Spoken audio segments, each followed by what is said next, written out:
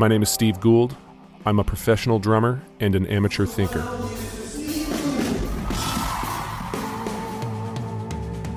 Steve Gould on the drums.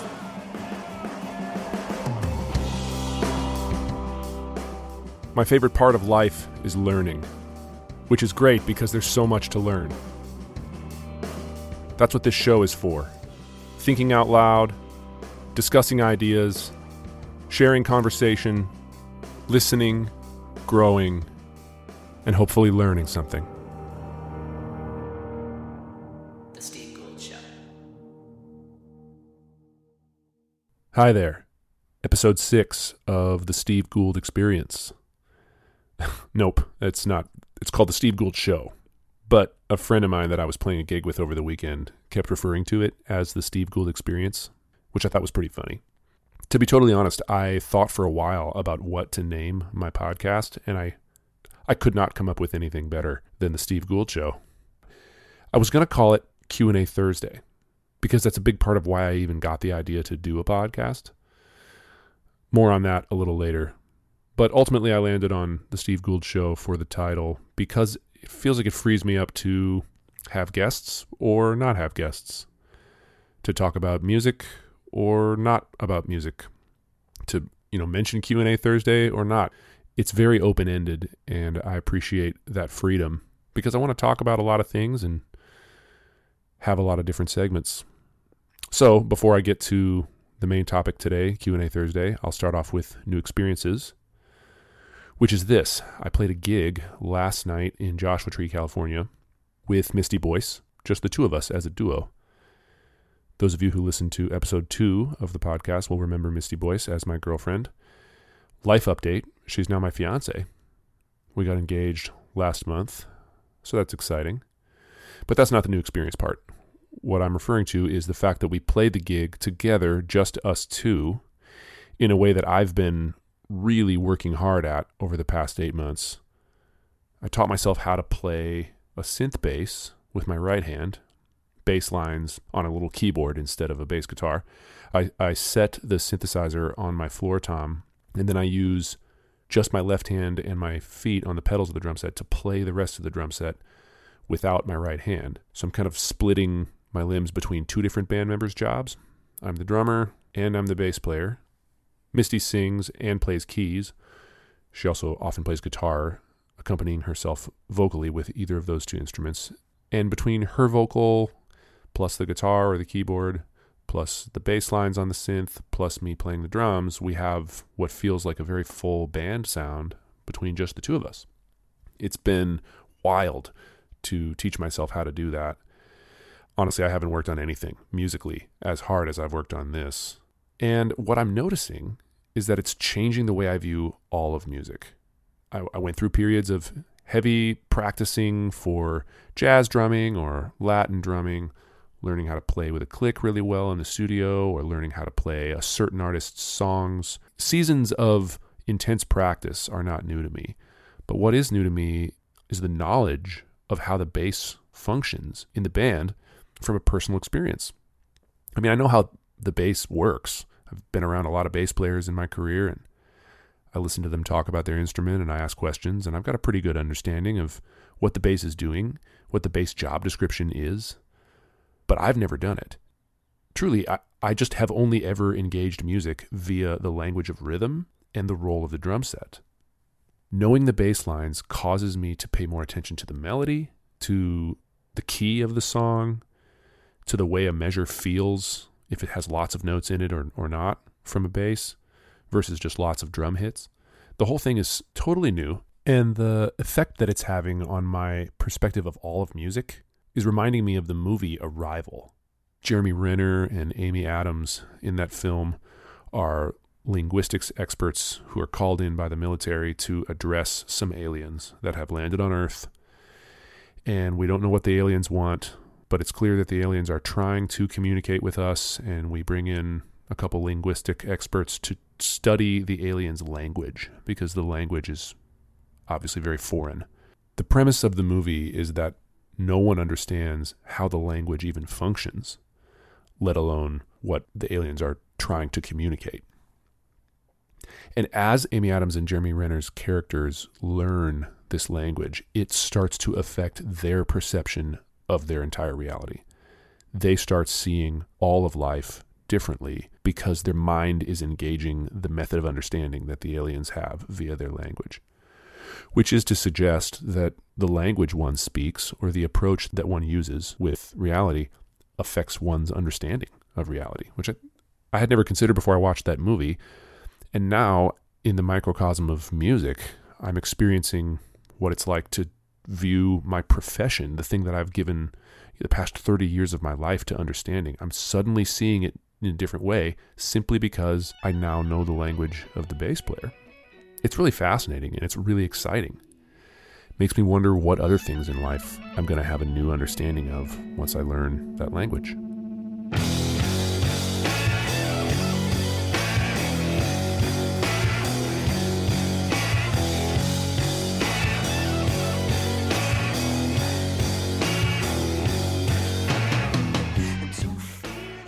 Okay, well, I mentioned Q+A Thursday earlier, and if you don't know what that is, here's a brief explanation. Toward the beginning of the quarantine, maybe around April of 2020, I had to get my car windshield replaced and was sitting in my house for a few hours waiting for them to finish the job. I didn't have anything else to do because nothing was happening. Everything was shut down, and I couldn't even go over to my studio and play the drums. So I decided to post the sticker in my Instagram story of like, ask me a question. I had noticed it flipping through the Instagram story stickers and thought, oh, we'll see what happens with this. And a bunch of people started asking me questions, and they were really interesting, thought-provoking questions. I mean, sure, some of my friends asked joke-style questions or used the opportunity to make some sort of snide remark or whatever, but a lot of people asked stuff that really made me think, and I really enjoyed answering the questions. So the following week, I did it again. It just happened to have been on a Thursday, and just said, hey, everybody, I had so much fun answering questions last week. Let's do this again. And I got twice as many questions. And it turned into a thing. I do it basically every Thursday now. In fact, I think it was in late June or July of 2020, after I'd been doing it for a few weeks in a row, I didn't do it one Thursday with kind of like no warning. I just didn't do it. I was busy doing other things, and a bunch of my friends reached out to me like, hey man, are you okay? Because you didn't do Q+A Thursday. And I thought, my goodness, I can't believe people really enjoy this or are paying attention at the very least. So I've been doing it ever since, and personally, it's a challenge that I welcome in my ability to articulate my thoughts in print. It's one thing for me to speak, and anyone who's listening to the podcast to hear my vocal inflection. It's another thing entirely for me to type all that stuff out and to do so in a concise manner within the space of what an Instagram story post allows. Only so many characters that I can type with, and I have to try to make my point quickly, concisely, surrounding any number of topics and issues. I really enjoy it. I also enjoy that the dialogue is unsolicited. The people who choose to ask a question are choosing of their own, as opposed to me weighing in with a bunch of thoughts on hot button topics when nobody asked to hear about those things from me. Instead, people are asking about things that they care to ask, which is, I think, a lot of fun and promotes dialogue and discussion, maybe a healthy engagement with social media on my part, where I could otherwise just post a bunch of clips of myself drumming and try to make myself look cool, or watch clips of other people drumming and feel jealous or envious. Instead, letting people ask the questions that are on their mind and then challenging myself to answer them well has been a wonderful regular practice over the past year. And then in Q+A Thursday, people started asking when I would release a podcast of sorts, like Q+A Thursday. Like, you should turn this into a podcast, was a pretty common DM that I got during that period of time. Yeah, I still get that. Right up until I launched the podcast, people were asking me, when are you going to turn this into a podcast? Suffice to say, Q+A Thursday is largely responsible for the existence of the Steve Gould Show at all. So I figured from time to time I'd do an episode revisiting some of those questions. I'm going to select a few of my favorites, read them, read my answer, and then maybe expand a little bit. So I'm going to start with this one here. I remember this was from a friend of mine in Minnesota. He says, what are your thoughts on agnosticism and its potential to lead to existential nihilism? Here's that question again. What are your thoughts on agnosticism and its potential to lead to existential nihilism? Okay, let me just say, if you submit questions on Q+A Thursday and you want them to make it onto the podcast, that's the kind of question that I want to answer. Here's my answer from Q+A Thursday when this question was asked last July. Agnosticism is, to me, just humility plus skepticism. Humility equals a healthy suspicion of my own knowledge. Skepticism equals a healthy suspicion of others' knowledge. I'm not sure either of those things have existential nihilism as their necessary outcome. In other words, reality doesn't offer us any absolute certainties, but life is not therefore meaningless. Okay, so that was my answer. Here's a little bit of background. Agnosticism in the evangelical church world, this friend of mine who asked the question was from my church background. Agnosticism is a loaded term. It refers to a position about religious matters or philosophical matters, a position that claims to just not have any real knowledge. It's kind of like saying, I don't know. Somebody asks me, what's God like? And I say, I don't know. They say, well, who is Jesus and what was Jesus' main teaching? And I say, I don't know. And then they say, oh, so you're an agnostic? Almost like being an agnostic is some sort of sleight of hand trick to get out from under answering compelling questions. At this point, I would say that I, Steve Gould, am an agnostic. I've discovered so much about life that was different. Let me say that again. I've discovered so many things about life that turn out to be different than I originally thought they were. It causes me to press pause on anything that I think I know. Makes me want to patiently, diligently, and extensively research almost everything, and then any conclusion that I arrive at, I want to put a little asterisk next to it that I might be wrong. So that's why in the answer I bring up that life doesn't give us any absolute certainties. In my experience, that's the truth. Nothing is absolutely certain. I mean, we all know the phrase, nothing in life is certain except death and taxes.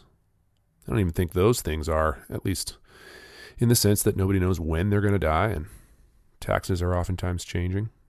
So that's why I say in the answer, humility is a healthy suspicion of my own knowledge, meaning that I know I don't know everything. And skepticism is a healthy suspicion of others' knowledge, because I don't believe anyone else knows everything either. We are all moving through the world and doing our best, making a lot of educated guesses, but they're still guesses. So when I say I'm an agnostic, I'm saying that I'm skeptical of both my own knowledge and anyone else's knowledge. And therefore, my answer to almost any question, whatever question you're asking me about the world, about religion, about philosophy, even about an area that I have expertise in, like music or drums, ultimately my answer is I don't quite know. And within church circles, there's a typical response to that, which is like, oh, well, then life is just meaningless, isn't it? And I don't think that's necessarily true. Just because I don't know for certain answers to some of life's deepest questions, like what are we here for? Where did we come from? Who or what is God? What does God want from me? Those are really deep questions. And just because I don't have a definitive answer to those questions doesn't mean that I don't know how to move through my day with purpose and find joy and find fulfillment. So, those are my thoughts on agnosticism and its potential to lead to existential nihilism. Wow, what a question. Okay, here's my next one. How do you build integrity/trust with someone? What a cool question to be asked.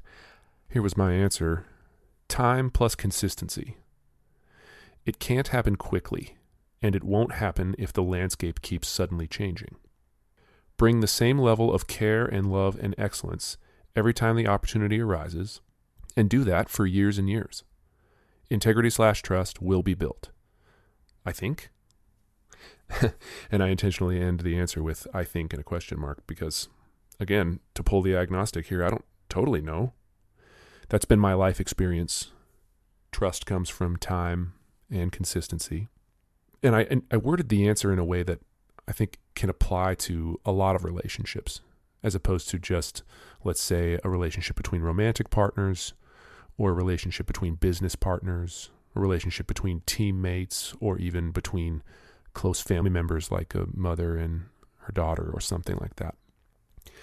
But some friends and I were discussing recently the nature of trust between each other in the friend group, and then between even like ourselves and our children and other close relationships. And in the discussion, we brought up the notion that trust comes from feeling safe, which is a component that I didn't include in this answer, but now I'm really convinced that that's part of it. If I want you to be honest with me about something, about everything, and then you are honest, and I take your honesty and use it to jab at you, or maybe I use your honesty as a basis for me to get really angry and then vindictive, or perhaps I use your honesty as a way to make you look bad in front of other people, pretty soon you're not going to be honest with me anymore. And it isn't because you're a liar. I think that's how we all work. If a person or a relationship doesn't make us feel safe, we're not going to be honest. And I don't mean like, hey, did you do the dishes? And I'm like, no, I didn't. And it's a total lie. Like I did do the dishes and I'm just lying about it for some reason. I'm not talking about that kind of honesty. I'm talking about showing someone the depths of who we are, or partnering with someone in a way where we're fully transparent. Full transparency often brings vulnerability, and it's scary.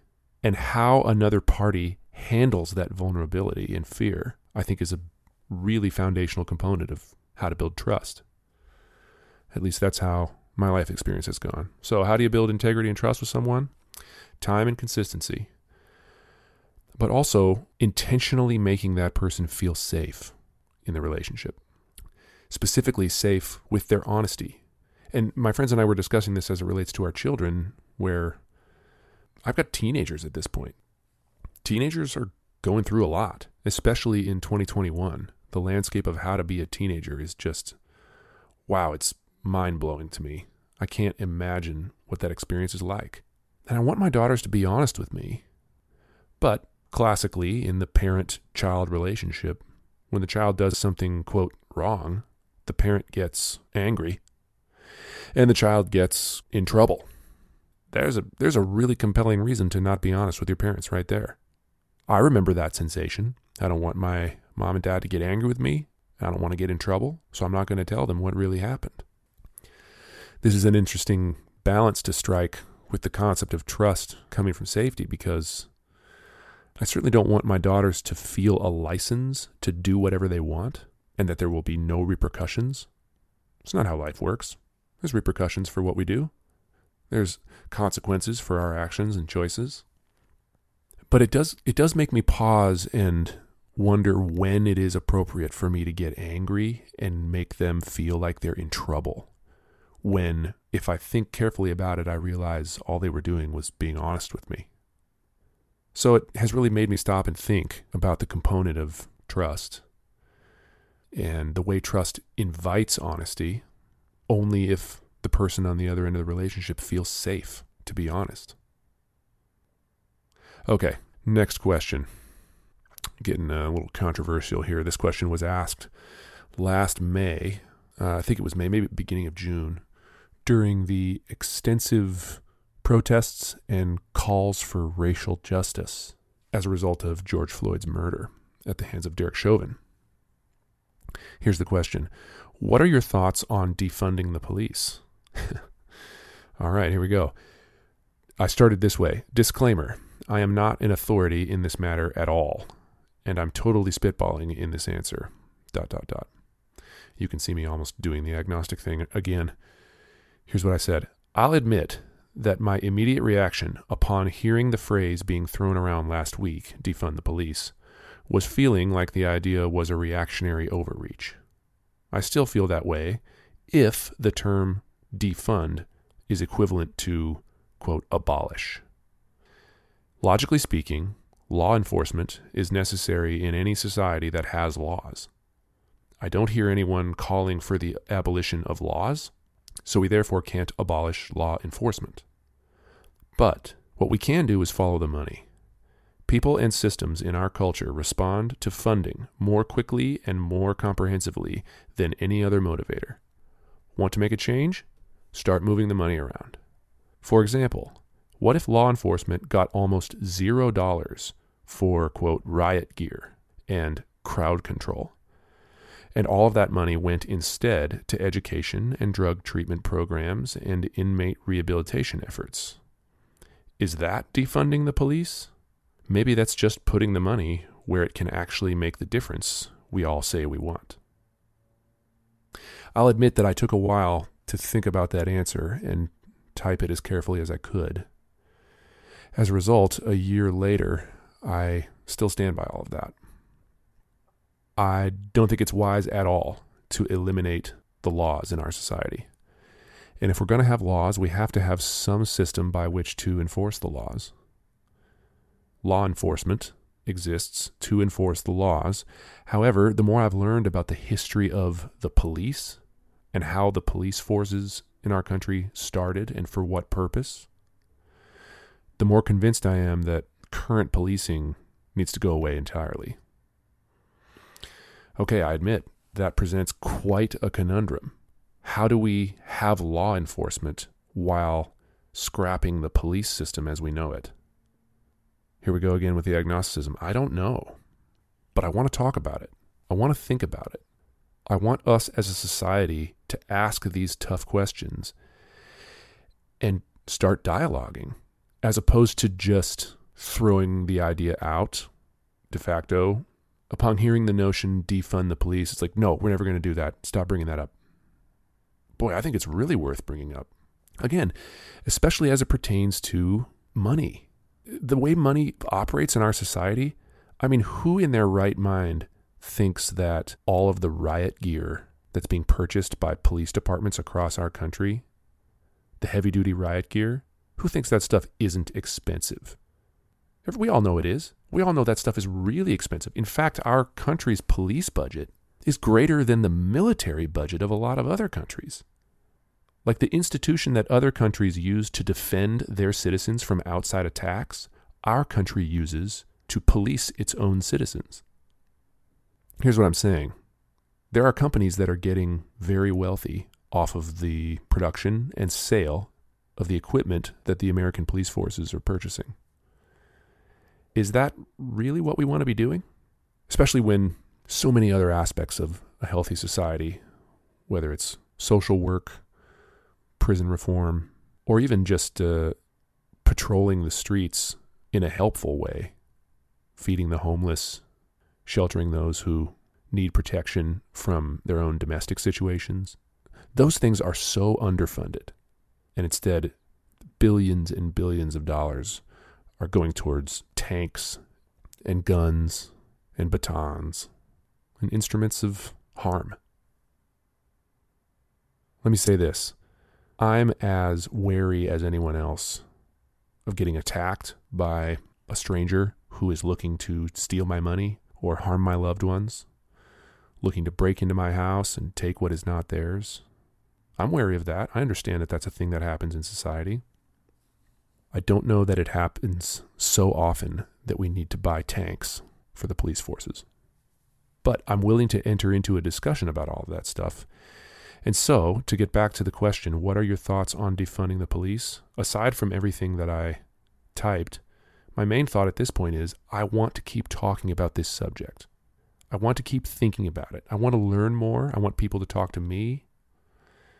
I want to listen to communities who are underrepresented in local governments or underrepresented in the water cooler conversations that are happening in offices. I want to listen to the experiences of people who aren't like me.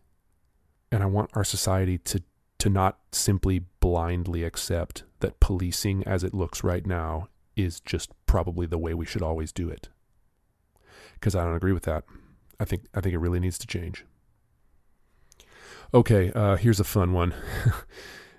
Within evangelical Christianity, when someone starts to question some of the basic premises of evangelicalism, not the basic premises of Christianity itself, but of the specific brand of Christianity known as evangelicalism. When someone starts to question that stuff, the term deconstruction is emerging as an explanation of what that person is doing. Now, among evangelicals, that's considered the buzz term to describe those of us who are asking some of these fundamental questions. And obviously, I have an extensive background in the church. I have a degree in biblical studies and theology from Bethel University in St. Paul, Minnesota. My dad was a pastor. I was raised in that scenario. And as I've gone through a deconstruction over recent years, the people in my life who are not undergoing deconstruction have expressed concern. And some of those folks are on Instagram, which is great. I'd love to hear from them. This question, the way it was asked, seemed kind of like an attack on my deconstruction process. Here's what it was, the question. Have you ever actually even read the Bible?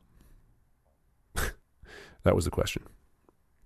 And my answer was all the way through, 5 separate times, and a bunch of specific book study on top of that. Which is the case.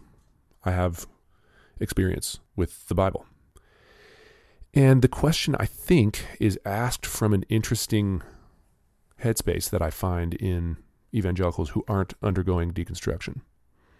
The headspace is, people don't believe what we believe because they don't know about it.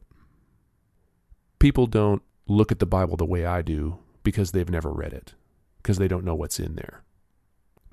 So the question, have you ever actually even read the Bible? To me feels like the kind of response that a typical evangelical gives when I start asking fundamental questions about that belief system. So yeah, I have read the Bible. I know what's in it. I actually have done some pretty extensive study about the various schools of thought on how to interpret and understand what's in the Bible, because there's so many different approaches, so many different eras and movements and sects within modern Christianity. For a while, the only approach that I knew was evangelicalism, so I was reading the Bible a lot just through that lens. But now I've done quite a bit to expose myself to the perspective of the scriptures that other Christian lenses provide. Mystic Christianity, Eastern Orthodox, Catholicism, and then other parts of Protestantism that are not just evangelical. So I thought the question was funny. Kind of presumes, maybe the questioner was just curious and chose to word the question in a way that sounded like an accusation. To answer the question, I have read the Bible. And at this point, my questions about the Bible are because I've read it, not because I haven't.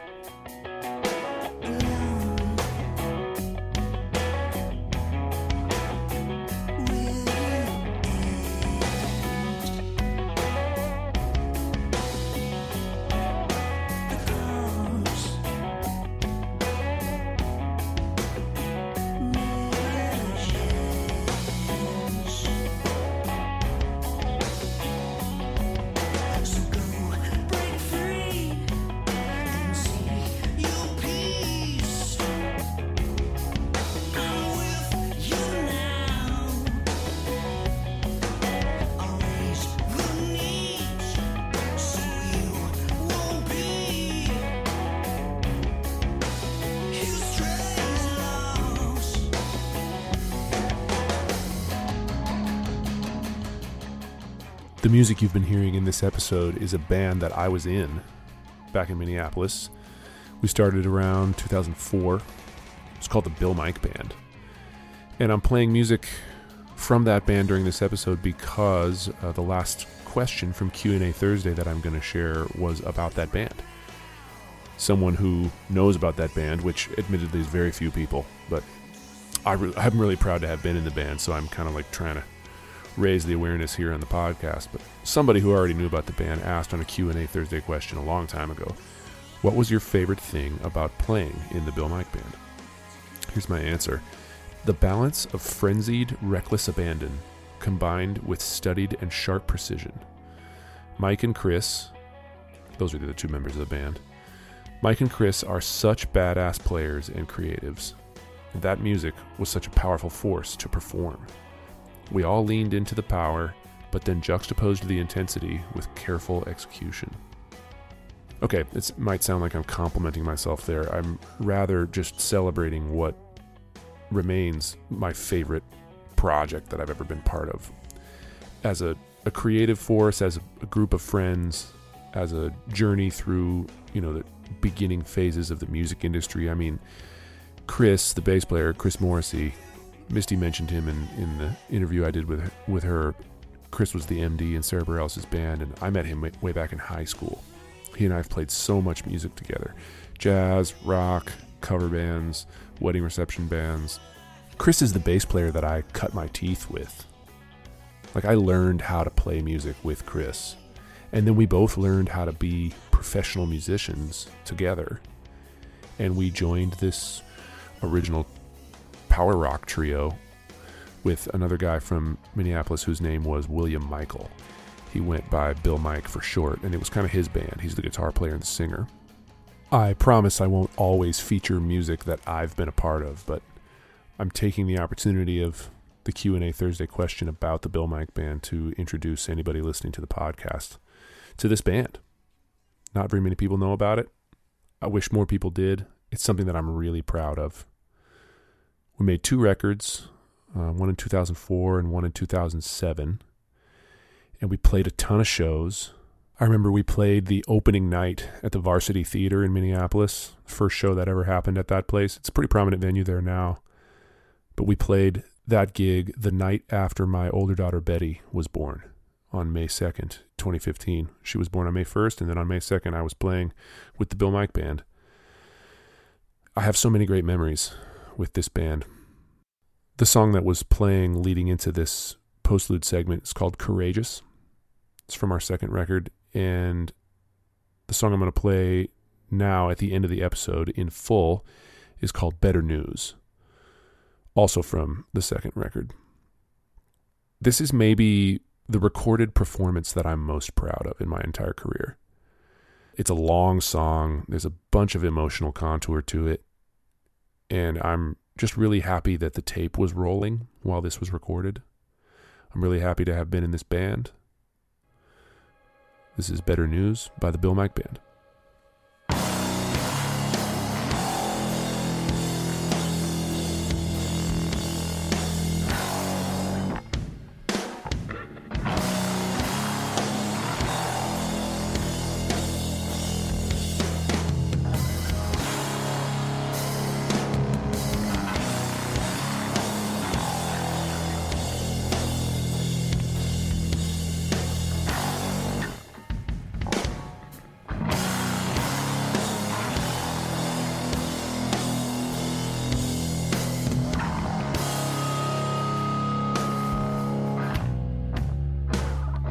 Take a ride, don't pass my road. I feel you coming on.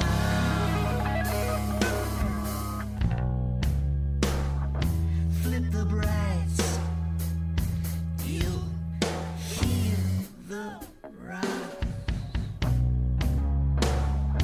Kick up